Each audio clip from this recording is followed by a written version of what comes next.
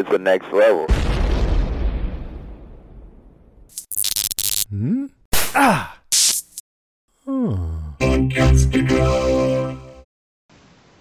It was my fault. We found a plane, a Beechcraft, in the jungle. It was lodged in the canopy, so I would have gone up, but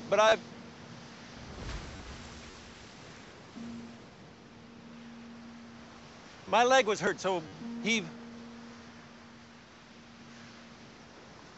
there was a radio inside, and he thought he could.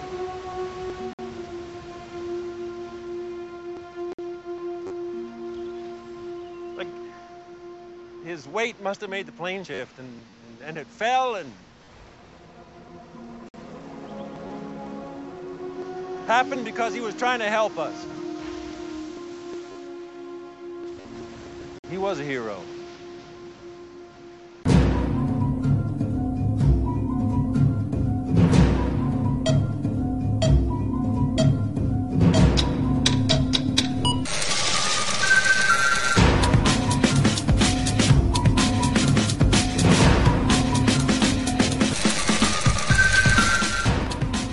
Welcome, survivors, back into another episode of We Have to Go Back, Lost Revisited, from the Next Level Podcast Network. I am Ben Beck.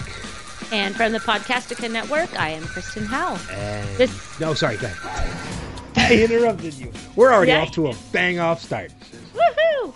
I was going to say, this episode, we continue on our rewatch as we cover Season 1, Episode 21, The Greater Good. A.K.A. Sides. That's actually what it's called. I'm not calling it AKA anything. It's actually called The Greater Good, AKA Sides. So is it AKA or was it just in parentheses? No, it says in parentheses AKA Sides.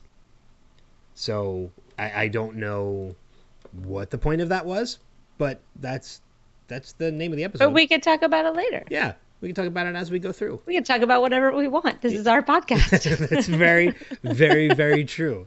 So let's just skip Lost this week. No, let's not skip Lost this week. That's what we're here to talk about. As long as we don't skip Manifest minutes, man.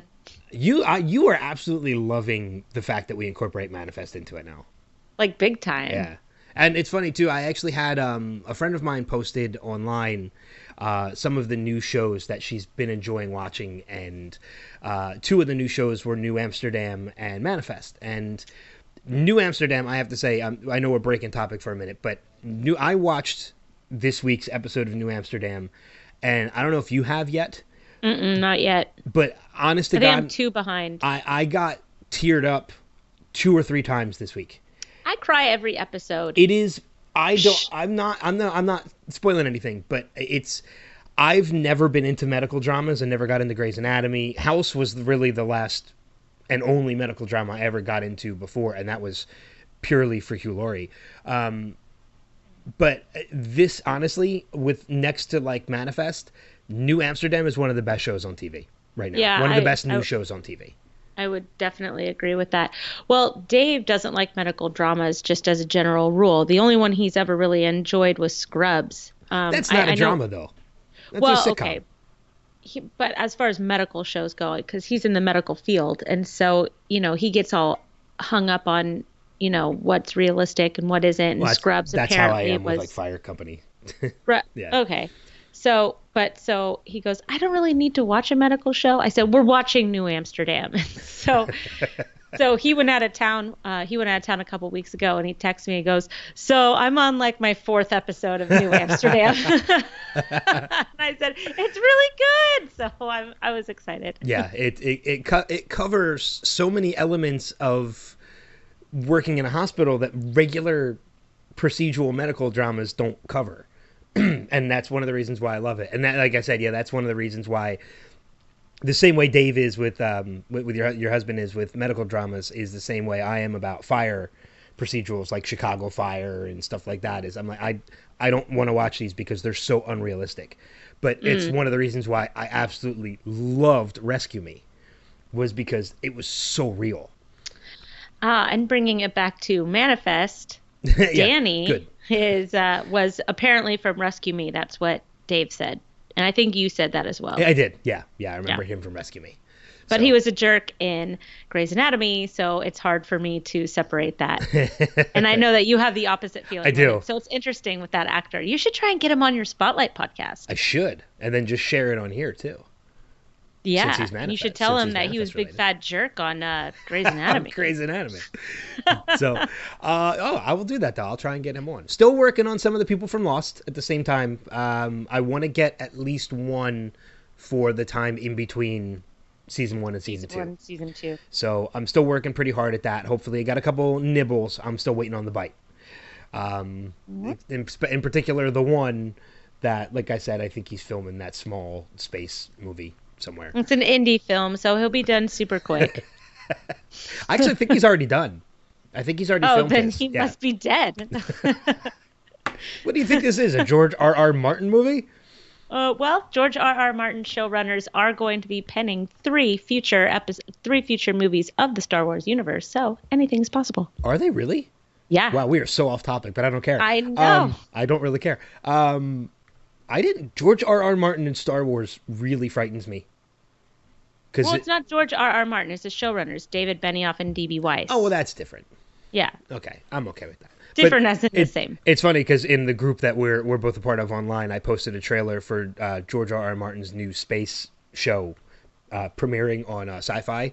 And Night Flyer. Yeah, Night Flyers. And I literally put in the description, I was like, George R.R. Martin is behind this, which means everybody's going to die, but I don't care. I'll still watch it. Yeah, I know. Anybody who's famous or a lead character is probably not going to make it past episode 3. No, probably not. Ned Starks. All right. Hey, you want to talk about Lost? Yeah, let's talk about Lost. Cool, man. So, new episodes of this podcast every Friday. We are a spoiler-full podcast, so please be aware of that as you're listening. But yeah, let's get into it. This week, we're talking episode 21, The Greater Good, a.k.a. Sides. So, definitely, we're back to... Well, I mean, we're not... I mentioned last week when we were talking about last week's episode about how it was pretty straightforward in that there wasn't any mysteries of the island or anything like that. And I think there's a little bit more of that still this week. There's not really any mysteries going on. There's no black smoke monster. We don't get any sight of the hatch or anything like that. But I think, it's a pretty straightforward episode. I would agree. I think it is a straightforward episode as far as the mysteries go. But if you just look at kind of what's going on in the aftermath of Boone's death in this episode, there's a lot of politicking that is going on. Locke wants forgiveness from Shannon. He doesn't want to be viewed negatively to the other survivors, so he shows up where everybody is during Boone's memorial, which I'm not sure was a very good idea. Considering, and this isn't any of my top 3, so I can mention this, but, and I apologize if it is one of yours, when he shows up, he's still wearing the blood of Boone. Man, that is in my notes. It's not in my top 3, but it was something I wanted to talk about. I had such issue with this. I can't believe, first he shows up to Boone's memorial covered in Boone's blood. Then he shows up to Shannon with Boone's backpack covered in Boone's blood and sits next to her and talks to her about Boone's death wearing Boone's blood. And then we see him washing out the blood in everybody's drinking water. Was it in the drinking water? I didn't even pick up on that part. That's where I see everybody get all of their water bottles. Oh, well, that's not right at all. That I didn't even pick up on. So it's just this complete disregard for other people. But at the same time, being in Boone's blood the whole time, you have to kind of question his sanity in that moment. Obviously, Boone's death affected him in a mental state, emotionally, physically. I mean, I can only imagine kind of what a mind fuck it was for him to lose the power of his legs, watch this kid die, and then his legs are magically working again. Then he has to carry Boone to the caves. Then he lies to Jack about how Boone got that way. Then Boone dies. He's still covered in Boone's blood. He shows up at the memorial. He gets attacked by Jack. Then he tries to get in with Shannon. That doesn't work. He washes the blood off of his shirt and everybody's drinking water. Then he's held at gunpoint. Then he's shot at and he gets his head grazed. And then Saeed's up his ass. So, it's a weird sequence of events for John Locke in the last 3 episodes. That's for certain, for sure. Let's jump into our top 3. Sure. And before we go too deep and then we start going into our tops for the episode, I've actually kicked it off for the last 2 weeks, so I'll bring it back to you this time. What's your number 3 for? So my number 3 was kind of a question. It was a question that I had throughout the entire episode. So I kind of wanted to discuss it with you a little bit and see what you thought. So I don't have a lot of information because I'd like for us to discuss it. Okay. But it's basically the purpose of this flashback. Every single episode that we've had for the first 20 episodes, I can see the lesson that's being taught from the flashback to what's going on the island and how they tie together. And I really struggled with this one this week. I have a few ideas in the fact that Saeed says something to Assam where he says innocent lives will be lost in service to a greater good. He says that to his friend Assam when he's trying to convince him to go through with being a martyr in this bombing that they've both been roped into. So my tie-in with that line is that Locke, I know, will eventually think that Boone died in service to a greater good for the island, in service to Locke and for everybody else. But that's not a greater good that ties in with a lesson that Saeed needs to learn. Do you think that this flashback has anything to do with a lesson that Saeed had to learn on the island as it has happened in the past? It's funny that you bring this up, and it's showing like how on the same wavelength our brains tend to be sometimes when it comes to this show, is because that was actually something I was watching as I was watching this episode too. And like you, I was having trouble putting the two of them together. Like I couldn't figure out what this backstory was pertaining to the episode. I don't know if I believe it has anything to do with a lesson that Saeed has to learn. I think in my opinion, the only thing that I could piece together relating this flashback to the current events of what was happening on the island is I think it's scenario rather than lesson. I think this is a scenario, if you look at the flashback, this was a scenario where Saeed had an opportunity to save somebody that he knew. And he took to it a little too late, and in the end it cost them their life. And I think comparing the two, you can kind of see that in the situation where he sees Shannon going down a dark path. And especially when Shannon comes to Saeed and says, I need you to do something for me. I need you to take care of John Locke murdered my brother. What are you going to do about that? I think he sees another situation where he has an opportunity to save somebody, this time that being Shannon. But I also question that because he does still take the time to confront Locke. So I don't know if he had the intention of actually doing something to Locke or if he did that to make sure what he was going to do was right, if that makes any sense. Well, I think that Saeed does everything with a lot of thought. As an interrogator, as a past interrogator and somebody who I think struggles with his past a lot. I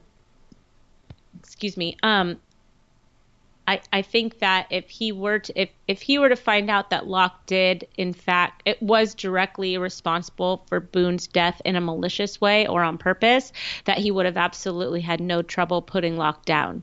But with the fact that it was an accident, it was definitely a non-intentional consequence of the sequence of events that happened with Boone and Locke. And Saeed was able to see that as it was. I mean, a lot of times when you're consumed with grief, you don't really see much else other than your grief.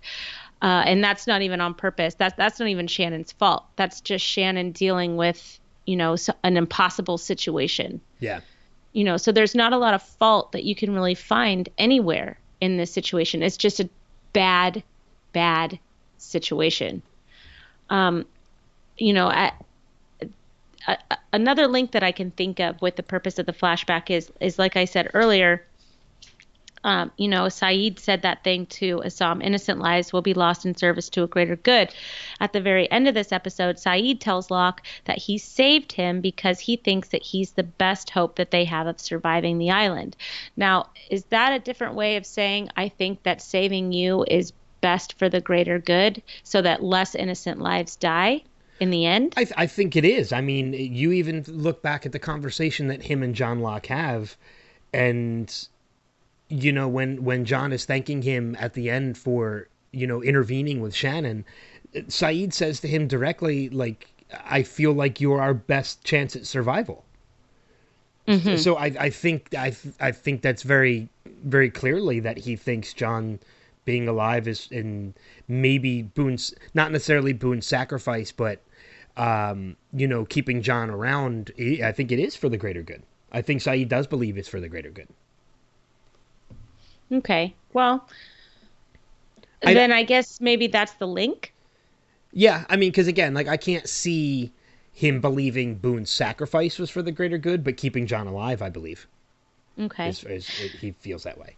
It's a pretty weak link. I mean, it's probably more exposition just to learn more about Sayid than anything else, because usually the link by the end of the episode is very clear. And in this one, it was very fuzzy. Yeah, no, I agree with you completely. Like I said, I watched it and I was trying to make the tie-in, and I couldn't make it as clear as we had before. Everything that I had come up with was very loosely tied into the flashback. The one thing I did notice from the flashback too, and this isn't in my top 3, this is more another note, is I'm starting to notice another trend with these characters, and that's custody. We've seen a number of these characters that we've already seen flashbacks to. Oh. We're having seen a majority of them have been in custody at some point or another. We've seen, obviously we saw Kate in custody from the U.S. Marshal. We saw Sawyer in custody in a police station in the background of Jack's backstory. We saw Hurley taken into custody during his. Oh, I forgot about him. Sayid was taken into custody at the airport in this flashback. So I don't know if we saw anything with Jin taken into custody. Well, he is still wearing handcuffs. That's true. That's very true. So he's currently technically on the island at one point was in custody. And I think Jack so far is the only one we haven't seen yet in custody. Yeah, well, if I had my druthers about it, I'd put him in custody. I know you would. I'm glad that he had sleeping pills so that he could take a little nap for a little bit. Well, that's just Kate drugging him. That wasn't... Baby Jack needed a nap. All right. On that note, I'm going to jump into my What's your number 3? I'm going to jump into my number 3. I'm going to divert a little bit because you mentioned Baby. So Baby Jack. Oh, yay. I know what you're going to talk about. I'm going into mine, and how every once in a while I like to put the clever little names on mine. I am calling my number 3 The Soothing Sounds of Sawyer. Because this is okay. So really quick, my number 2 is Sawyer and the Turnip Head. So I do have Turnip Head written down too, because that is the first. Because I don't think at this point we've heard a name of the baby yet. We know the baby's name is Aaron. Right. She hasn't named the baby yet. She hasn't named the baby yet. So as of right now, Charlie has deemed the baby Turnip Head. But I found this such a funny and yet sweet side story at the same time, in that when Charlie is taking, trying to step up and be responsible and give Claire the break that she needs and take Turnip Head, and we get those moments where he's got the baby down by the beach, he can't get the baby to stop crying, in steps Hurley, and Hurley breaks out the big guns that don't work. And Hey, I'm sorry, but that scared the shit out of me, and I was on my couch. He's like, wow! I'm like, what are you doing? I feel good. And the funniest part about that too, the part that I'm thinking about as I'm watching that, is it has to be fun to film that scene, because it's literally just Jorge Garcia and Dominic Monaghan singing to a fake baby. on a beach. Like, you gotta have to imagine there are outtakes of that somewhere. But that's neither here nor there. But when the big guns don't work, what does it take is the baby starts quieting down as it hears Sawyer's voice. And it's funny watching Charlie kind of like follow Sawyer along, realizing that's what's happening, until we get to the end of the episode when we get Sawyer reading from a car mechanic magazine, which is keeping Turniphead quiet. It was awesome. Which we're starting to see a different side of Sawyer. Last week we saw him kind of step up when things needed to be done and without questioning everything. And we kind of got that again this week. And I don't know if you noticed it. Oh, of course I noticed it. He was helping with the raft. He did the other thing, and he held Jack back at the memorial. And then when Jack collapsed, get some water. Called out, "Get some water." Yes. And then he was reading to Turniphead, which was just so cute with his little mismatched glasses. No, Sawyer definitely has taken a turn in the right direction. He's starting to become the Sawyer that we all kind of know and love. He is going to take some back steps like he always does, because he's Sawyer and he's imperfect. But man, I am loving the charming side of Sawyer right now. Yeah, but I mean, the one part that really surprised me, because I had completely forgotten about it, was, when Jack is ready to collapse, the one person who's there to kind of help him a little bit is Sawyer, and screaming like, "Get some water." I mean, these are two guys that have butted heads pretty much the entire time they've been on this island. Because Jack is an arrogant piece of trash when it comes to Sawyer. Sorry, Des. Jack is the worst. Jack is the worst. Yeah, but and I'm starting to feel that way too, because there's really, oh God, there's just Jack's reaction to seeing Locke at the funeral was just like, I mean, first off, they made Matthew Fox look really sickly. So they did a great job with making him still look like he's weak because he is pale as a horse when you see his face from John Locke returning. So bravo to them, because they did a great job in making him look that way. But his reaction, I think, to seeing John Locke, while I think in some ways is merited because he believes him to be a murderer, is a little exaggerated. Well, thinking that John Locke is a murderer also was a little over the top in Drama Queen, because, come on, yes, was Locke indirectly responsible of Boone's death? 100%. 100%. Did he do it on purpose or maliciously? Absolutely not.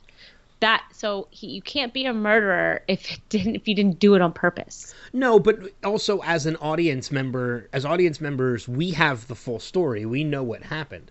If you look at it from Jack's perspective, he's got a guy who was literally just dropped off. His legs are crushed when he was told he fell off of a cliff. I can kind of see it a little bit, but I would still question before flat out accusing, like Jack did. So Jack was definitely in the wrong. I agree with that part. Okay. What's your number 2? Well, my number 2 is Sawyer and Turniphead. Oh, that's right. You said that. Yeah. I liked it. We kind of talked about that a little bit. Yeah, I did like it that when Charlie figured out what was happening, he was following him, and Sawyer's like, "Get away from me!" And he's like, "No, man, I'm gonna follow you." And and he's holding this baby, and you have to assume that this is the first time that Charlie's ever held a baby, and he's running in the sand. And as a mom, I don't even want to run in the sand with an infant, let alone someone else's infant. Yeah, that's true. Yeah, because I'm the same way. So, but good for Charlie for figuring it out, and I did love it that that Sawyer stepped up. So. Okay, no, I'm glad that was your number 2, and I'm glad that you incorporated that in your top 3, because again, that was my number 3 as well. Good. What's your number 2? My number 2 is we're shifting back to what we were originally talking about too. Is Shannon seeking revenge for what happened to Boone. We're seeing. This is a completely different side of Shannon that we've yet to see. And this is a dark side of Shannon. We've seen this prissy, spoiled side of Shannon for a majority of the time. It kind of shifted a little bit more into more grounded when she started connecting with Sayid and such. But now we're seeing a darkness that Shannon has, and we're seeing it full fledged to the point where it doesn't really matter. She doesn't care what it's going to take. She doesn't care what is going to happen. If nobody's there to help her, she's going to take matters into her own hands. And we see her steal the key from an unconscious Jack to the case with the guns, just so she can get one and she can take care of this herself. And it almost cost John Locke his life by the end. Mm-hmm.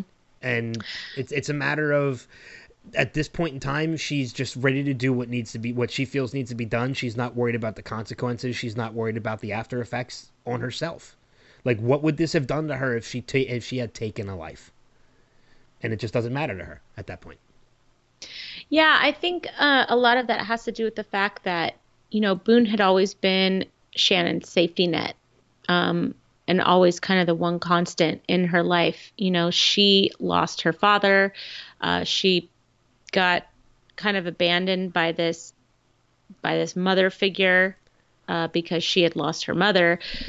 So she's now lost like all of her parents, but Boone was always there for her. Boone was the one that, saved her and she could count on, she could take advantage of. She loved her. She took advantage of him. So there was probably a lot of guilt, a lot of regret, and just, and then that sibling grief of losing a family member on an island, and now she doesn't have anybody there. Now she's kind of like everybody else. I mean, Boone and Shannon, Jen and Son, Michael and Walt, I think, and Nikki and Paolo. Those were really the only people that came with somebody. And Rose and Bernard, right? Bernard, yeah. Right. So. Well, Charlie and his heroine. And Charlie and his heroine, of course. Sorry, that was wrong. They're going to be reunited soon. Oh, yeah. So I can't imagine how isolating that must feel. And she was off on a date with somebody who she's seeing that's very new. And so she's still not quite sure on her feelings there either, probably. So I can see how maybe staring into kind of that abyss could make you really want to do some crazy things after a while. Yeah. And I don't know if you noticed this, for anybody that's a fan of Fear the Walking Dead. Maggie Grace is on Fear the Walking Dead. She plays a character named Al. And after she shot John Locke and she walked away and she told everybody to leave her alone, her voice deepened in that Al voice. She was Al. I was like, oh my gosh, it's Althea. That's so crazy. Yeah, I didn't even really consider that, but you're right. I mean, considering the character that she plays on Fear the Walking Dead, which is a much tougher exterior character who's been through hell, kind of like what Shannon's going through before, we kind of saw a transformation from Shannon to Althea a little bit on Lost. And I thought that was just kind of an interesting, I don't know, just an interesting thing about her. You see in this episode that Maggie Grace is a lot more than just a blonde bimbo who, sunbathes on the beach. She's actually, she's a pretty talented actress and she's got some range. And I thought that she really was very, very good in this episode. Yeah, no, I agree with you. I mean, again, we mentioned this earlier on in earlier episodes of the podcast that you kind of flip-flop on your take between Boone and Shannon. You initially you kind of don't like Shannon at the beginning, and I think she's intentionally written that way, and she portrays that character that way purposely so that you kind of don't like her, so that when she does sort of make this transformation into this character she's becoming, you kind of have an even deeper respect for the character. And that's definitely what we're getting at this point. Because we're seeing a lot of different sides to Shannon that we never got from just this spoiled, rotten girl lying on a beach while everybody else is doing all the work. We're seeing these different sides of Shannon, and there are yet more to come, if I think about it, too. Again, she is a character that kind of short-lived. I think it's next season that we wrap up our story of Shannon. But what we're getting in the meantime is definitely a lot of deeper of a character than what we initially thought when we first met her. Absolutely. I agree. So, all right. Shifting into our number ones for this episode. Miss Kristen, what is your number one? So I had two number ones in case we covered them, but we covered them. Oh. So Okay. one of them was the title, The Greater Good, but that was kind of wrapped up in the purpose of the flashback when we talked about earlier. And then the other one would have been kind of Locke and him being covered in Boone's blood and just kind of the crazy little ride that he's been on the past couple of episodes. So we could go on to talk about the fact that, it looks like Locke is going to show somebody the hatch now. Yeah, well, I mean, that kind of, you know what, let's jump into my number one, because my number one hasn't been mentioned yet, and I think we could probably spend quite a few minutes on my number one. Okay. And my number one is basically the dynamic of John Locke and Sayid. Yeah, that's a great one. These are two men that, when you go through the whole sequence of events of John taking Sayid to the plane and showing him, like, this is the plane that fell, this is what happened to Boone. He, with the exception of keeping the hatch a secret, he is flat out, upfront, 100% completely honest with Sayid. And there is such a dynamic between these two characters that they don't, it's a weird dynamic in that they are two characters that kind of don't trust each other, but at the same time respect each other. And that's a very weird dynamic to have, because how do you respect someone when you can't trust them? But I think it's more along the lines of, like, yes, I can't trust this person, but I kind of respect the fact that I can't trust them. Well, you can respect their abilities without but you cannot trust them because of their abilities. Well, I mean you look like Locke is like a mountain man. Yeah. I mean, you look, a prime example of this is, when they're walking to the plane and Sayid is yet to believe this because he hasn't seen the plane yet for himself. There's a conversation between the two where John Locke says, well, you were an interrogator during the war, right? And Sayid, says, that's what I was. And John Locke pretty much says, well, you're doing a good job of it right now. Like, and you sit back and you listen to that conversation and you're like, oh shit, John Locke just called you out because he knows exactly what you're doing. Well, he knows that, Sayid and Shannon have become friends, or, more than friends. They've become close.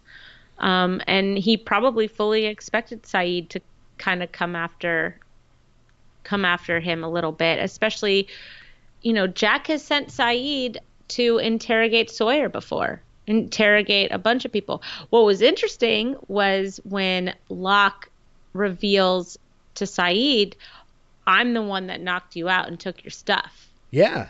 Yeah, because he's being 100% open with Sayid. But why would he say that only to deflect from what Sayid was trying to get out of Locke? Like, Locke didn't want to talk about the accident. He didn't want to talk about the fact that his leg stopped working because he used to be paralyzed. He didn't want to talk about the fact that they had been working on the hatch. So he decided to confuse Sayid and talk about something that already happened, but he knew would make Sayid angry, right? Yeah, I suppose he probably did it to get a rise out of Sayid. I mean, again, going back to the conversation that I mentioned about, being an interrogator and such, John Locke obviously knew because he had interrogated Boone, but, when John Locke says, well, you're doing a good job of it, I took that as in, like, that was him acknowledging that he knew what Sayid was doing. But at the same time, if you or I was being interrogated by someone and we had a feeling we were being interrogated and we found it insulting, we would probably speak about that a little bit differently. Like, hey, don't interrogate me. I'm not one of, there's no reason. Like, we would become defensive. But John Locke, in that moment is like, well, hey, you're doing a good job. And that's almost a way of saying, like, hey, I respect the fact that this is what you're doing. If John had any reason to be defensive about it, he probably would have. Well, he didn't want to talk about the hatch. He lied at first. Saeed knew he was lying, which Locke probably was like, oh, he can't tell I'm lying. Well, he doesn't bring up the hatch until they're at the plane. This is the conversation when they're still going to the plane. Right. So, but I'm just talking about, I mean, the interrogation continued even at the Beechcraft. Yeah. I mean, because, when Saeed mentions, like, tell me about the hatch, John deflects and is like, well, the plane has two hatches. Could be the, forward, could be the aft. Which is a great deflection, by the way. Is actually a really smart deflection of it. But Saeed wasn't falling for his BS.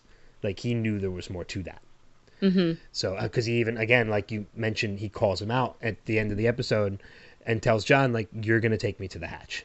Right. And that's, I believe, what we're going to see next week. Is, I could be wrong. Maybe that's not what we're going to see next week. I think it is.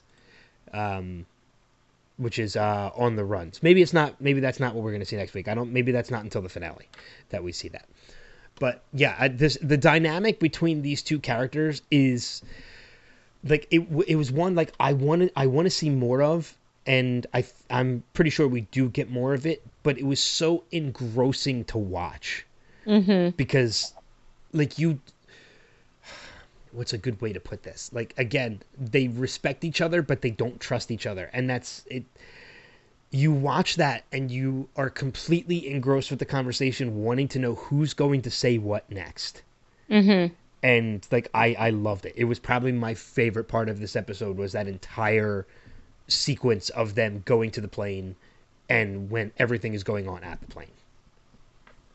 Yeah, I would agree that was pretty great. So, I think that's pretty much. I think that's going to do it for our top three. I do have a couple other things in my notes. I don't know if you have anything else.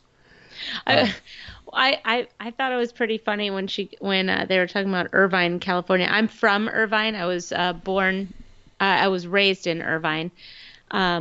I went to elementary school in Irvine, California. And so when she said it's just south of LA, I'm like, no, I guess you could say that, but that's false, but okay. So my husband and I had a good little chuckle about that because, there's Los Angeles, like of what people think of as Los Angeles and Irvine, California are just, it still takes like an hour and a half to get to LA from Irvine. Yeah. So I just thought it was just a funny little thing that they said. It's like people who live in the valley. Well, the valley is like still 40 minutes from LA. Like you've got a ways to go. Yeah. Oh yeah. Like people don't want to go out to the valley because it's too far. Yeah, exactly. I have friends who live out in LA right now. They say they live in LA, but they live in the valley, which is still technically Los Angeles County, but it's like 40 minutes away from what people imagine the heart of LA is. Yeah, I mean, if you're flying into LAX or something like that, and you're like, yeah, okay, we need to go to like, Ventura County now. You're like, no, I'm not gonna do that actually. It kind of reminds me too. It's a really expensive Uber ride, people. It kind of reminds me too, like the same way you got that chuckle about that is, I get a chuckle from if you've ever seen the movie The Sixth Sense. Mm-hmm. There's in the opening of the movie they show like these really really beautiful row homes, and then at the bottom the wording shows South Philadelphia. And literally, when I saw that in theaters, I'm seeing it at a theater in South Philly, and the entire theater started laughing. We're like, where the hell is this in South Philadelphia? Because I would like to sign up to live yes, there. Yes, exactly. Please. Because I'm going to be moving soon if I can find it. Yeah, so that's kind of like, I just love it when people, think some things are added into scripts because, while you can't identify with Irvine, California, you could probably identify with Los Angeles. And so you're like, it's just south of LA. Yeah. Okay, sure, whatever. Let's just pretend that's true. And yes, Orange County is south of LA County. I get it. I'm from there, but Irvine and LA are still pretty good drive. So I have two other things in my notes. I don't know how long we'll spend on either one of them, but one of them is the fact that when you look at some of the flashback that we got with Sayid, and we're definitely seeing this in the current on the island as well, and it's the fact that Sayid is one hell of a silver tongue salesman. Mm-hmm. He could sell a ketchup popsicle to a woman in white gloves. Yes. Literally. You look at him talking his friend back into becoming a terrorist. And then says he'll do it with him. Yeah. And this is a guy that, one, didn't even want to be involved in this situation to begin with, but to get what he wanted out of it, was kind of selfish a little bit, but not really, because he does try and save him in the end. He talks a great game and gets him right back on board.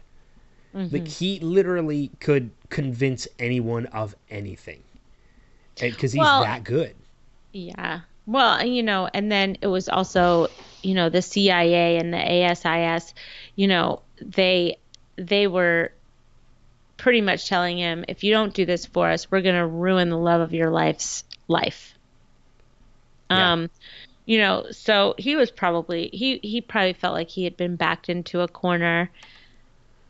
I loved the bit when he was in the apartment and he found the bug, and he did it just so smoothly. Like, you guys are amateurs. You didn't even know that this was here. Well, that was his way in. Right, exactly. Yeah. Oh, right, exactly. But he just did it in such a way that was just very smooth and very, I could just imagine that these guys that are playing video games in a cramped apartment in Sydney, Australia, that thought that they were a big deal. This guy comes in and does his little, parlor trick, and all of a sudden they're like, teach me, what do you want us to do? Oh, you're in. You're in with us now. Yeah, exactly. And he was so sly at the mosque when he didn't approach him. He just positioned himself so that Assam would eventually look at him. Yeah. Which I thought was very smart. Sayid is extremely intelligent. Extremely intelligent. Well, it's good he was an intelligence officer then. Oh, I see what you did there. Ha ha ha, la la la la la. I'm here all week. Oh, God.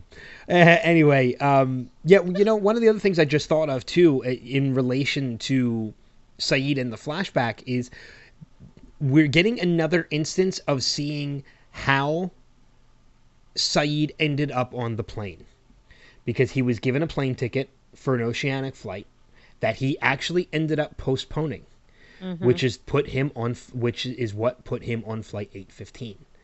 Now, the question is this an outside influence that got him on that flight? Because to me, this is actually Sayid's own influence that put him on that flight.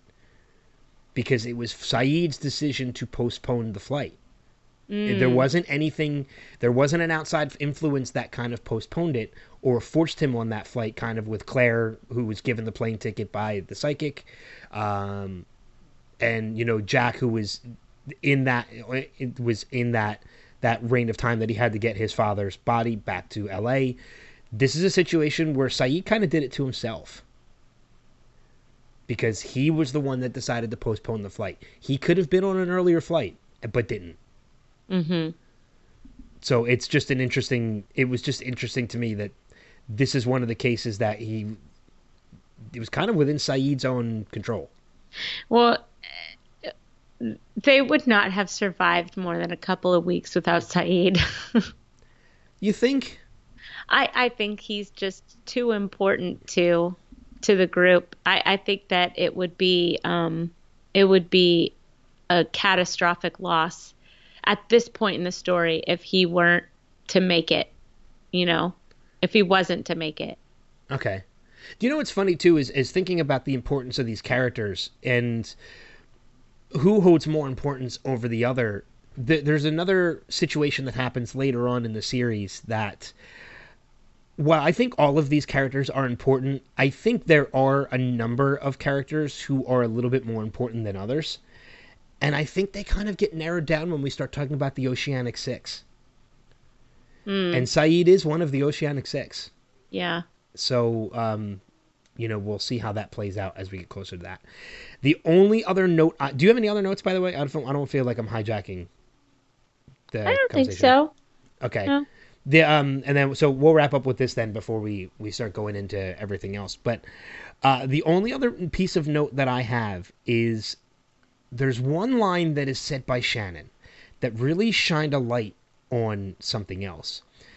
In the scenario at the end of the episode where Shannon is holding the gun to John Locke and Sayid is there to kind of control it, Kate is there, Jack is there. Shannon says to Jack, "You told me he was a liar." I wrote that down. This goes to show you, and you're going to like where I'm going with this. That Jack is the worst? Yes. This goes to show you how much of an influence Jack has on this group. Because if Jack was able to say that at just in one line in passing, and Shannon took that as seriously as she did, Jack has more influence on this group than anybody believes. That is just criminal. Which means that Jack really has to rein in what he does, because people are starting worse. to. Oh, I know he does, which is why I said you were going to love where this is going, because it's leading right into your whole Jack is the worst theory. Although you're not going to call it a theory, you're going to call it a conclusion. It's a conclusion. It's a foregone conclusion. Foregone conclusion. Sorry, whatever. I don't use that word a lot. You messed it up. You're stupid. It's not in my vernacular. Whatever. But yeah, so Jack is a huge influence on this group, and that I think is one of the first real instances where we really see it. Yeah, Locke looked pretty shook by it. Yeah. So kind of like, what are you saying about me, you jerk? Yeah. Well, you're not around. You're hunting boar that you never catch because you're digging out a hatch. Well, okay, but other people could hunt too. That's true. Like Boone. Look what happened to him, though. Jin, if it weren't for Jin, they'd all starve. Yeah, because Jin catches all the fish. I know.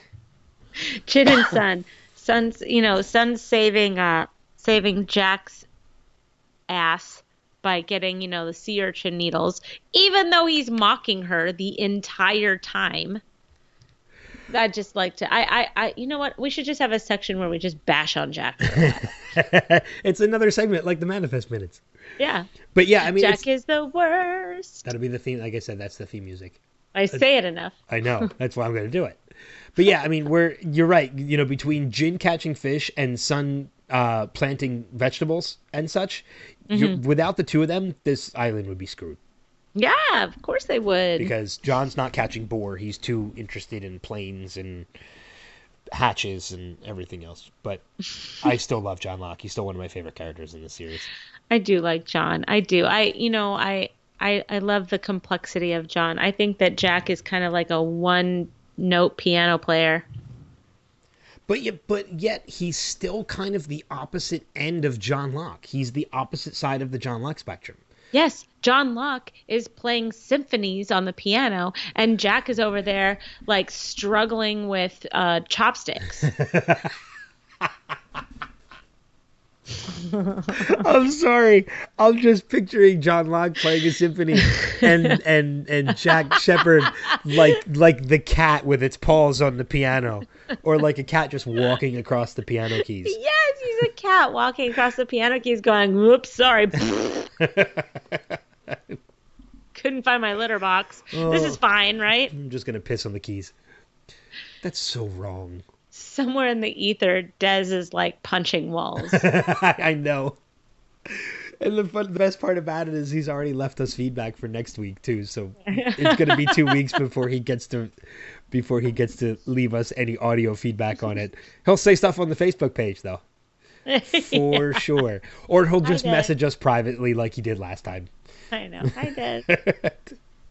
Love you. And we're going to be getting him on the podcast soon too. So. Well, that should be fun. It's going to be even more fun when that happens. All right. So that's going to wrap it up for the breakdown of the episode of Lost. Let's get into the part that I know you like to talk about, and that's the Manifest Minutes. Manifest. So, what was that? That was a plane taking off. All right, that's what I thought, but I wanted to make sure before I asked. So we're 7th episode of Manifest, titled Snafu, or SNAFU as it's abbreviated. It's funny because as the show is starting to progress, it's starting to get more and more away from the plane aspect, but deeper into the characters, which I'm really liking. Okay, so I'm so glad that you brought that up, because I was watching it last night and I had a little epiphany, and I wanted to see what you thought about my epiphany. I think that this show is named Manifest because the people that were on this plane while they were on like a literal manifest, they have abilities that are manifesting in different ways. Ooh, I did not think about that.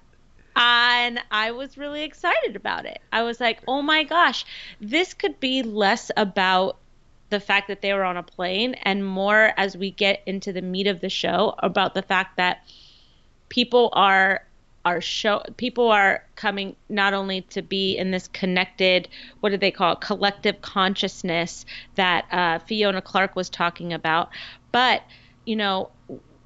Cal has some abilities that are manifesting, and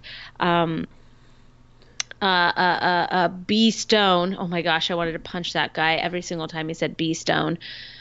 His abilities and linked up with his intelligence is manifesting in completely different ways as well. And it's all kind of coming together. And so I just wanted to know what you thought about that. No, I like that. I like that theory. And I like the fact that the title of the show could have a deeper meaning than just what we think it is. And that's one of the things that I really like that idea. And it was one I didn't even really think of until you just brought it up. And it's so cool though, because now it makes perfect sense. Yeah, it really does make a lot of sense. And going on that note too, I touched on this a little bit last week when we were talking about Manifest, and I'm going to touch on it more even again this week. I'm sticking to my theory. Cal is the central point of all of this. Oh, absolutely. He seems to be the only one that saw the light. He is the catalyst. He saw that light on the plane that we know of. He's the only one that we've seen. And he's the one, he's not hearing the calling like everybody else is. He's not hearing it like Ben and Michaela are. But he still has a sense of things, especially at the very end. Because I called it last week, too, that Deputy Vance was going to be an ally for Ben. I love him. But it's so funny because he didn't want to reveal himself to Ben. He wanted to remain an adversary. He will. Well, yeah. I saw that, but don't you think that that's interesting that he still acted like he was kind of like an antagonist? Because I don't want him. I think it's because he doesn't want him to believe that he's on his side just yet. Especially because I'm still sticking to my thought of that Deputy Powell is not on their side. I think he's an inside man for whoever is behind all this, which I think he's not even, when Vance starts teaming up with Ben, he's not going to loop Powell in on this. They're doing. Well, I thought that Vance was about to die after that phone call when he was going into his house. I go, dude, you're gonna die. Oh God, this is the end of you. I really hope that doesn't happen. But at the end of the episode, going back to Cal, when Cal says to him, like, "Don't worry, Dad, he's not a bad guy."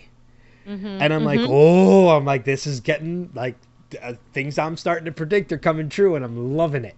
And I really think there is so much more to Cal than we think. And I'm sorry to keep going, but one of the things it's weird how this episode did something that I didn't like at first, but ended up loving at the end. And that was the heartbeat with Michaela. Oh my gosh. Wow. I loved it was so great. When she was having the heartbeat and it was leading her to finding, the guy that they let loose and everything. I liked the fact that was part of the calling, but I'm thinking to myself, I'm like, all right, what the hell does a heartbeat have to do with anything? And when it's revealed at the end, that the heartbeat was her best friend's, that she feels responsible for ending her life. Yeah. Like, seriously, my heart sank. But in a good way. Like, that was beautiful. It was so well done that I immediately at the end of that, I was like, I'm never questioning anything again for this show. No, they've got it down for sure. That just that caught me a little. That caught me right in the feels, yep. as it is said. I agree. I just thought that was beautifully done, and I love it that she went back to Evie's mom and she said, "I saw Evie and she's doing all right. She's okay." Yeah. No. That was just beautifully done, and you could see that Evie's mom, she was relieved, and it was almost like closing that hurt for her. Well, I think it was. I think it was a way for whatever this calling is to not only help, but kind of for her to not only help somebody else, but to kind of help herself at the same time. I think whatever this calling is, I think it's not only helping others, but I think it's self-improving. I think this calling is meant to help them too. I'm glad I got her out of that house for dinner. You know what? The whole thing is really weird. Like, I understand that it's been 5.5 years for everybody that wasn't on the plane, but the fact that Ben and Michaela are not being given the respect or space that they deserve by these people that, her friend that married her fiance, her Ben's wife, Danny, that just keeps showing up, and then he's on the driveway and he's like, "I can't go anywhere. If she reaches out to me, I can't say no." And it's like, fucker, yes you can. I'm sorry, but I understand that you went through whatever with these people, and I may be changing my tune a little bit from last week after this episode, but they're like, be a good guy and just step aside. Say, why don't you train for this rock climbing with your dad or something, And then he's on the driveway and he's staring at Grace, and Grace is just, the whole thing is just weird and uncomfortable. And I don't know, there was that moment when Ben was pulling up in his car and he sees Danny there, and I'm just thinking to myself, no time has passed for Ben. Like, he got on a plane and he got off a plane, and now his life is this complicated. Yeah. And it just sucks. Like, Michaela wasn't married. She didn't have kids. She didn't have this 15-year-long history with a family. While it blows the situation that she's in, and it's heartbreaking, Ben is seeing another man. He gets off a plane and another man has entered his home and taken his role with his daughter. That just doesn't sit right with me. It'd be different if they were divorced or separated or anything. But, Danny's not going away. And it doesn't look like Ben really wants Danny around. So I think that it would be in Danny's best interest to maybe have some sort of a friendship or a conversation or some sort of relationship, for lack of a better word, with Ben before he goes and pokes his nose in Olive's business again. Well, but here's my thing about it too, and I agree with what you're saying completely, but I don't think it falls on the responsibility of Ben and Danny. I think this falls on the responsibility of Danny and Grace. Well, Grace is useless. She's not going to do anything. I mean, the fact that, she was there and, smiling at him and everything, no, if she wants any chance of salvaging what she has with Ben, even though it hurts her to separate from Danny, she has to be respectful to Ben and tell Danny, look, you can't keep doing this. You can't keep interacting with Olive. You can't keep coming around here. I think the responsibility has to fall on Grace to do this. But she's not going to. She's not. I mean, we saw that in the driveway scene. No, exactly. But at the same time, I also have a mad respect for Ben to be able to handle that the way he did. He is a class act. Literally just being able to walk past him and be like, "Hey, nice to see you, Danny," and then just walk past him. Not even acknowledging the fact that what Ben said about Olive. Like, he literally was just like, nice to see you, and walked past. I mean, it is the classiest way to handle that situation, while at the same time making his point known that I really have nothing to say to you. So, I mean, I have a mad respect for Ben and the way he handled it. By not handling it at all. Right. Just kind of skipping past it. Yeah. Like, I almost don't see you right now. Which is how he has to play it. I mean, you know, that there comes a time where you have to protect your heart, you know, and he's going through a lot. I mean, he's got a son that is connected to whatever's happening with UDS, and he's trying to get to the bottom of it. He's got the NSA breathing down his back. He's got a marriage that seems to be falling apart, a daughter that he doesn't know. And now there's this weird man on his driveway that won't go away. Well, I mean, but thinking about it, though, at the same time, I think Ben does share a little bit of the guilt. And my reason behind that is he is the one that kind of encouraged Olive to keep what they're climbing. Which, again, is classy. It is. But, I mean, again, he's kind of sharing a little bit of the guilt in that aspect. Okay, but did Danny have to... didn't have to bring her home. Didn't have to come to the house. Get out of it's like, okay, you could take her home, but don't get out of the car. Okay, you could get out of the car, but don't walk on the driveway. If Ben hadn't pulled up, he would have probably gone into the house. True. Yeah. You know? So that's on Danny. I don't know. I think you may be right, and maybe it's on Grace. We'll see if Grace does anything about it. But you know what? The whole situation is messed up. But I just think that this is an extenuating circumstance. If I would hope that if, you know, as somebody who's married with a family, if my husband were to be gone for 5.5 years or me or something like that, presumed dead, and then they come back, I'm in another relationship or Dave is in another relationship, I would really hope that that other person would be able to step aside and let a family come back together. You don't want to be in the way of a family. They're a family. You know that's wisdom we learned from Friends, man. Yeah. You know what? In my opinion, hey, let Grace have Danny and take Olive, and Ben can take Cal and be with Sanvi. Well, and I think that they're setting that up. We talked about that last week. I think that they are setting that up. You know, Sanvi and Ben seem to have a lot more chemistry than Ben and Grace do. Not to mention the fact the shared experience of what they went through with the plane. Yes. Yeah. But we'll see what happens. I'm very excited week to week for this show to air. I'm invested. I'm in. I love it. Yeah, so. I am as well. I'm fully into it. Before we move on, what do you think about Fiona Clark?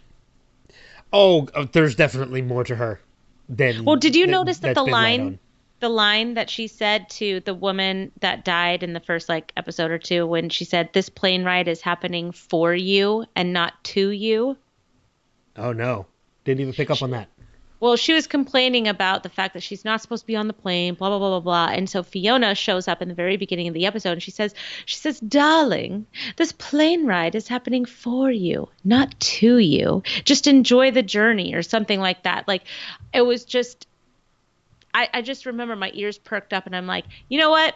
Something's happening with you. You have something to do with this. I just know it. And so now we learned that she's a part of the Singularity Project. I don't know how much of what she's telling Ben and Sanvi is the truth. Maybe she is ignorant to all of it. I'm not sure. But I do know that she is a part of this collective consciousness mirror factor thing that is happening with UDS and whatever happened on that plane. I think Fiona is going to be a huge part of it in the coming episodes. She might have been a willing participant to whatever it is that happened to them, and aware of it ahead of time. Or it was her project, and she's the one that actually said, "Let's try doing it this way." I mean, she may not know what's going on with the 11 missing passengers, but she absolutely had something to do with the experiment that happened on this plane. I don't think it's aliens at all. I think it's whatever it is that Fiona Clark is doing with some other super secret company, group, faction of the super secret government that operates in Mole Town underneath the sewers of New York. I don't know. The Men in Black. No, deeper than that. Oh, there's deeper than the Men in Black? Yeah, I think it's called UDS, man. Somebody tell Tommy Lee Jones. I think it's called The Mirror Factor. Yeah, I think there's definitely more to her at the same time, especially considering the fact that she's either lying about knowing what the calling is or she's never gotten it, which means somehow she might have been immune to it. Mm-hmm. So, or yeah, maybe, or she knew what was going to happen. I mean, she's pretty successful right now. She's got this whole, I mean, everybody's kind of scrambling for jobs, and she's already on a tour about collective consciousness using her Flight 828 status as a way to get people to come. Yeah. So she seems to already have this presentation ready to go. True. I don't know. And, I think this is the real story, and we're kind of, focused in on it's like Game of Thrones, right? Everybody is focused in on who's going to win the Iron Throne, when really what we should be worried about are the White Walkers. Right? So yeah, that's a good way to put it. You know what I mean? So we're all talking about who's going to be with who, and should Danny step aside, and no, Danny should not step aside. Well, right. Sorry, I'm getting distracted. Blah blah blah blah. Exactly. But really, what the story is about is who is Fiona Clark, and what does she have to do with what happened on this plane, and how is this going to propel the story forward? Yeah. No, I can see that. I mean, it's like you said, there's more to this show that's kind of underneath of it, just like the title, which you brought up in the beginning. Which I really, that's a car. That's not a plane. Sorry. Yeah. So I agree with you. I think there's definitely a deeper meaning to not only the show's story, but the title at the same time. So. Alrighty, we've got some feedback this week, and we got another voicemail that we have to listen to, but unfortunately, it's not from our friend Steve this week. It's from our buddy Dez. Dez. And he might say something about like how Jack is the worst and everything, or how he believes Jack is not the worst. We don't listen to the voicemails until we play them, so I don't know what he's going to say. He might be critical. I don't know. He will be critical, and it's going to be awesome. I can't wait. Let's go ahead and play that voicemail now. Hey Ben, hey Kristen, this is Des. Just a few thoughts on the greater good. Last episode, Kristen, you were curious about how if John hadn't lied to Jack about what happened to Boone, if he could have saved his life. Well, Jack did say, I based my medical treatment on what he said. John lied. Now, whether or not this means he could have saved his life, probably not, but one thing with all the people lying to each other about everything on the island, one thing they should definitely be talking about is health and safety. If somebody gets hurt, he needs to know what happened. He probably couldn't have saved Ben, but, there are small things that could have tragic results if you treat him wrong. Another thing, Turnip Head. Come on, Charlie. That is not the way to win Claire's heart, by calling her son a turnip head. Yeah. But, she could get on the ball and name him a little bit faster. Let's see. Really, that's pretty much all I have to say about the episode itself. I was never a big fan of Saeed episodes, and here I'm going to editorialize just a tiny bit about how great and important a show Lost was in whole. I was born in the 60s, kid in the 70s, grew up in the 80s, adult in the 90s. There was so much racism against Iraqis, Iranians while I was growing up. People were trying to get their shit in order about other races, but in the 80s, it was literally okay to hate Iran nationals and Iraqi. So when this show came along, I'm like, okay, we'll give it a try, And at first, I just kept saying, okay, he was in the Republican Guard. Does that mean we're not supposed to like him? And I kind of like zoned out a lot on Saeed. I kept thinking, well, if they're going to make him a good guy, they've got to make him a good guy. You cannot see any badness in this guy if they're trying to change people's opinions about Iraqis. And as the show went on, I just kept zoning out on the Saeed episodes, kept zoning out. Towards the end, you saw what a great guy he was. You couldn't avoid it. So when I would rewatch it, you know, I would get much more interested in the Saeed episodes and see how he is a much more layered character. So they were right. You can't just show him as a great guy. You can't just show him as the evil Iraqi. You know, you have to show a person with layers. And they pretty much did that with most of the characters on the show. I mean, look at Jin and Sun. I mean, completely changed through the series.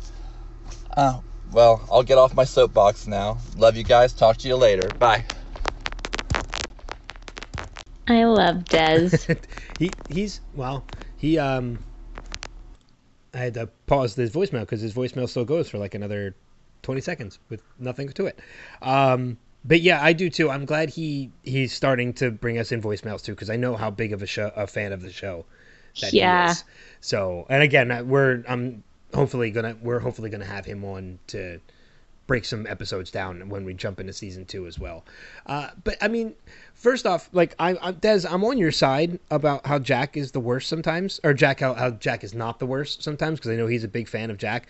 But man, don't start insulting Charlie, because then we're gonna have problems. That's an interesting point that he brought up about Saeed, though, and just what his frame of mind was watching the show initially, and how he would zone out. And I wonder how, if that was a common occurrence when the show came out. I mean, because I was born in the 80s. You know, I was born in 1980, and I kind of grew up whatever. I didn't care about who was who or who looked like what or who liked who, or it just never crossed my mind as anything other than these are people. And that's not saying that anything else is wrong. I guess that just my thought was that never crossed my mind. But I guess if you grow up a little bit earlier, if you're a little bit older, whatever, maybe there are preconceived notions about people, especially when probably war was still so fresh. But I think that the showrunners did an amazing job with all of the characters in the show, especially Saeed. I think Saeed is very right. He's a very layered character. He's not all bad. He's not all good. But wow, what an incredible character, and what a great journey that he went on. Yeah. No, but I do think there is a degree, though, that I think there's a degree of something correct in what Des was saying, though, in that I think when you first meet Saeed, I think you're meant to question his character, yes, because of where he's from. And absolutely, I mean, you look at the whole scene when him and Hurley are first speaking, and they're talking about Desert Storm. You know, Hurley says, "Hey, you were in Desert Storm." And like, that's cool. I had a buddy over there. Like, what were you in? And, you know, Saeed tells him the Republican Guard. And it kind of is off-putting to Hurley a little bit, because it was like, hey, he was on the opposite side.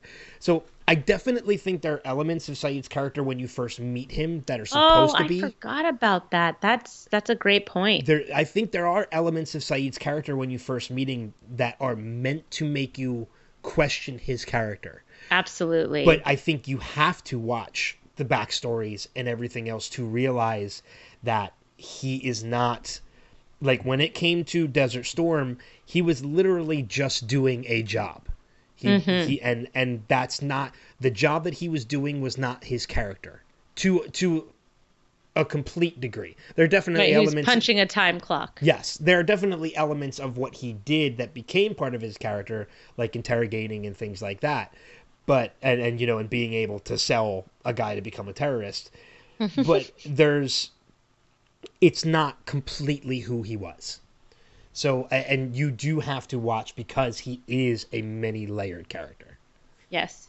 I will agree with that. So, but no, that's a great editorial from Des on that, too. Yeah, thank you, Des. So, and I know he's going to have voicemail for us next week too, because he's already given it to us. So we'll play that. Jack is the worst. We will play that next week. But I think that's pretty much going to wrap it up for everything. I know we definitely would love to hear feedback from other listeners as well. And there are definitely ways that you can do that. First off, we are on Facebook at facebook.com/Lost Revisited. We're on Instagram at Lost Revisited Pod. You can email us at lostrevisitedpod@gmail.com. And if you want to leave us a message, much like Des did, you can record it yourself and then just send it to our email address. Lastly, of course, we encourage you to check out all of the other podcasts and programs that we have, both on the Next Level Podcast Network and the Podcastica Network, in which this podcast is a joint collaboration between both.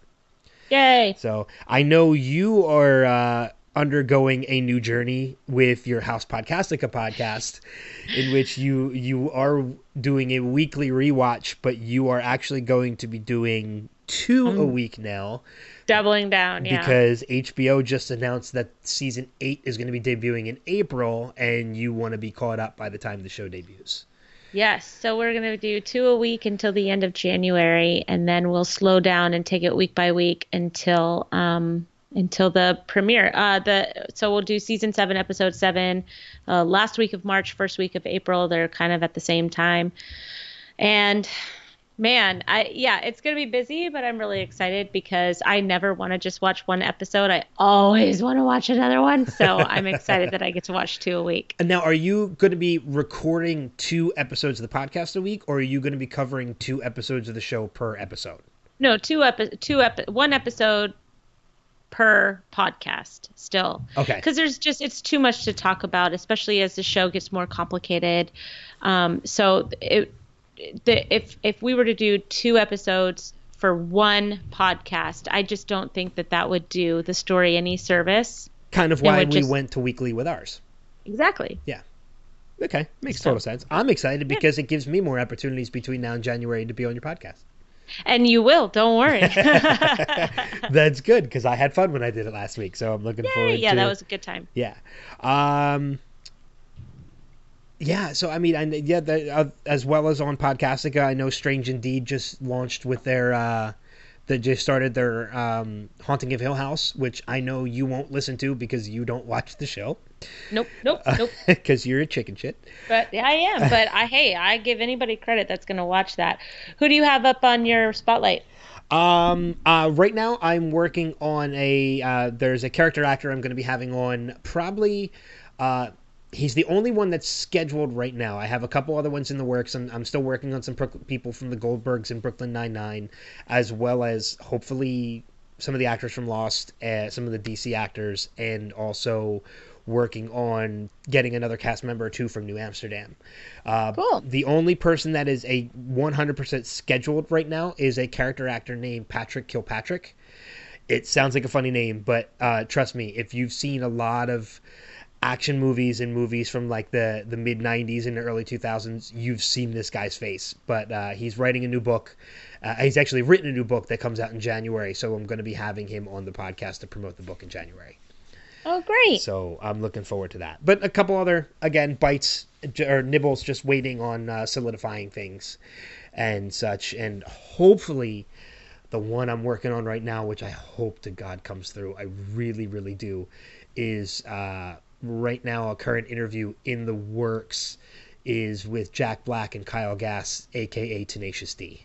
Oh, that'll be fun. So I'm a huge Jack Black fan. I'm a huge Tenacious D fan. So I'm hoping that interview comes to fruition, and if it does, you should be hearing that. I'm hoping, fingers crossed, before Thanksgiving. All right. We shall see. Keep a lookout for it. So, but other than that, obviously we encourage you to check out some of the other ones like Panels to Pixels, which is on Next Level Podcast Network, Strange Indeed and House Podcastica, which you mentioned on the Podcastica Network, as well as Walking Dead Cast. Yes, which is in full-fledged effect right now with Walking Dead being so good. Again, one of the best shows. Man, this last week's episode was with the 6 years later. So good. was really good. So good.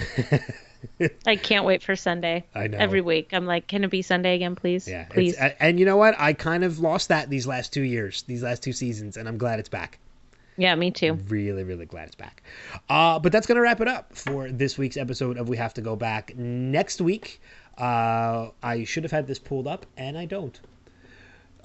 We have one more episode before we start getting into the finale of season 1, and I want to say next week's episode is a Kate episode. It's Born to Run, yeah, episode 22, Born to Run, which is a Kate flashback. So this is one where that's right, this is the one where Michael gets sick while building the raft. Ah, good. Yeah, so this is going to be another good one. And again, we're right before the finale, and there is a ton that happens in this 3-part finale. So much so that it's going to be 2 podcasts. It's going to take it's going to take us 2 weeks to cover the finale. Yeah. So, but until that time, obviously, we encourage you to like us on Facebook, follow us, subscribe to us on iTunes, Google Play, Spotify, wherever you listen, if you don't already. Leave us a review on iTunes, because we might read it on the podcast at the same time. But until next week, we'll see you guys further down that rabbit hole. Take care. Bye.